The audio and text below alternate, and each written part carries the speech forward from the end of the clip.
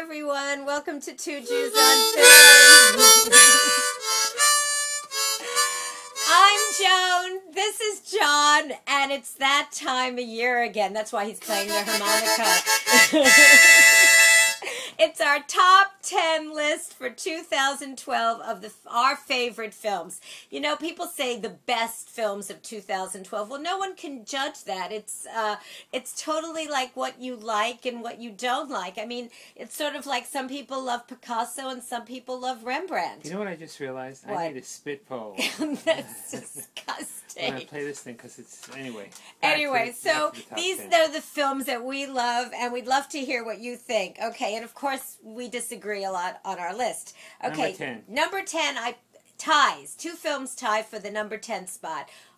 My number 10 spot is Argo, directed by Ben Affleck, and The Session, starring John Hawkes and Helen Hunt in a tour de force performance. If you haven't seen The Sessions, please see it. And Argo, well, I put Argo, and I think Ben Affleck is really getting better and better. I love the town, and Argo is the next step, and I think his next movie is going to be a knockout. Whatever he chooses to do. Yeah, he's just really, really good. Okay, number 9. Number 9, also ties. Seven Psychopaths, starring Christopher Walken, Woody Harrelson, Sam Rockwell. Please, if you haven't seen this film, go get Netflix and see it. And it ties with Zero Dark 30, directed by Catherine Bigelow. What are you groaning about? She is such a brilliant director. You have issues with every movie, practically. Very nice. Only Catherine Bigelow has me sitting on the edge of my seat. I mean, when she shows, you know, soldiers hunting for terrorists, and they're in these rooms, and you know that any minute they could explode. I mean, she did it in The Hurt Locker. The woman is fantastic. John. Yes, let's go. Can you please tell us what your pick is for the number 9? Number 9 is Seven Psychopaths. Did we do this already? Oh, yeah. You said this already. Okay, number 8. Number I'm taking 8. Okay, number 8 for me. A tour de force performance for me from Anthony Hopkins as he portrays the brilliant director, conceptualist Alfred Hitchcock. So your favorite number 8 is Helen Hitchcock. Mirren was great. Great. Yeah. Okay, well, my number 8 film has to do with a boy, a tiger, and a boat, and it's directed by Ang Lee and Life of Pi. Just an exquisite film. Okay, moving right along. My 7th film has to do with a brilliant performance. He should get an Oscar. If he doesn't get an Oscar for Best Supporting Actor, there's no justice in the world. Matthew McConaughey is incredible, and as I said in our review, you will never look at a chicken leg again the same way. His performance is just extraordinary. Yeah, and Killer Joe is directed by William Friedkin. It's written by the brilliant Tracy William Letts. Friedkin's the guy who did The Exorcist, by the way. Everybody knows that. The guy's in his 70s. Who doesn't know who William Friedkin is? I could go on the street and ask 10 people. I think you should go do that right now. Go ask people. Next. Killer Joe's extraordinary. What's your number 7 pick? My number 7 pick is... that one. So, can you not read? Silver Linings Playbook. It's misspelled, but that's why. It's misspelled, starring Robert De Niro. And even though it's misspelled, the film itself is really, really cool. And it's a very, very heartfelt, offbeat, quirky kind of movie like Little Miss Sunshine that just comes out of nowhere. Yeah, Bradley Cooper's in it, Jennifer Lawrence. Well, Bradley Cooper's becoming one of my favorite actors. And De Niro gives such a good performance. He hasn't given a performance like that in a really long time. Okay, my number 6 film, and we're all lucky that I have laryngitis, but still I have to say it. One day more, Les Miserables. I loved it so. We partied too much last night. I totally lost my voice, but Les Miserables, Hugh Jackman, Anne Hathaway, Russell Crowe, absolutely fantastic film. I loved it. I loved the music, all 3 hours of it, and we all know how you feel. 3 hours of it. I needed a gurney to take me out of there. Okay, what's your number 6 film, John? It's right there. Ted. Seth MacFarlane is a genius. Totally. And this film is a testament to his sense of humor and creative being. Mark Wahlberg was great. And I have to say, to me, Ted is the best comedy of the year. I absolutely loved it. I'm close with you on that. And, well, but I have a different pick. Number 5 for me is Silver Linings Playbook, which we've already discussed. Okay, our number... Wait, do you have it? Oh, you did that. I did Killer Joe.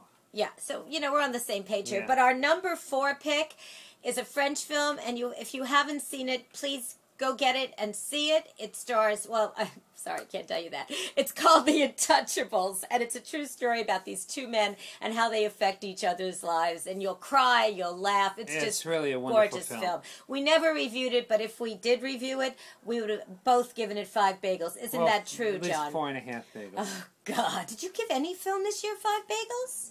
Did I give any film this year 5 bagels? Okay, moving along. Okay, number 3 film is actually, I have the script. I've read it like 3 times. It has some of the most beautiful dialogue. It's called Perks of Being a Wallflower. I have to say I agree with you. This was a perfect film. I don't know if I call it perfect, but the dialogue was wonderful. Oh, God. I know I gave this film 5 bagels. Okay, my number 2 film has to do with passing of the 13th Amendment, excuse me. It has brilliant performances by Daniel Day-Lewis, Tommy Lee Jones, Sally Field, directed by Steven Spielberg, and no matter how loud you play, I'm still going to say Lincoln! John Wilkes Booth, where are you when I need you? I love Lincoln. Okay, my top choice. No, number 3, John. We're on number 3. Number 3? No, we're on number 2. Oh, no. Yes, you picked The Sessions for number 2. That's number 9. Number 2 rating is not our strong suit today. We really party too much. My second guess is Sessions. It's not a guess. My second well, it could be a guess.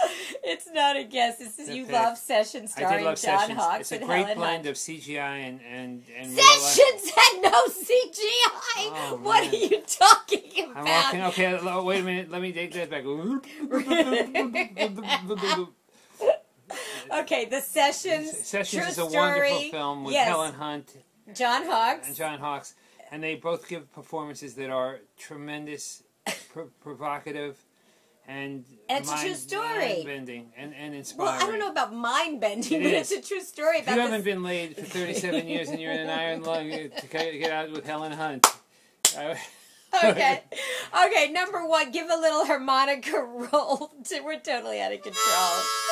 My number 1 pick has comedy, over-the-top graphic violence, the horrors of slavery, brilliant performances by Leonardo DiCaprio, Christopher Waltz, Jamie Foxx, Samuel L. Jackson, Kerry Washington, and it's directed by Quentin Tarantino, and it's called Django Unchained, The D is Silent. Unfortunately, I'm a big fan of Quentin Tarantino, but this movie just didn't do it for me, and your taste doesn't do it for me, by the way. You put a little more ketchup on things. More ketchup? What are you talking about? You know I can't cook. What's your number 1 pick, John? My number 1 pick is Life of Pi. Life of Pi, okay. Which is it's just such a great thematic piece of filmmaking.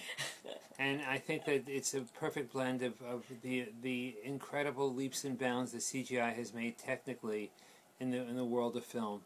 And it's used to its umpteenth degree in this, what I think is a minor masterpiece. Okay, folks, this is our top 10 list, and please let us know what you think. These are the films that we loved. Please subscribe to us on our YouTube channel, like us on our Facebook page, and you can listen to us at jcastnetwork.com. Listen, everyone, have a fantastic 2013. Take chances, fall in love, stay in love, be creative, and go to the movies and watch our show. What does stay in love have to do with picking your best movie?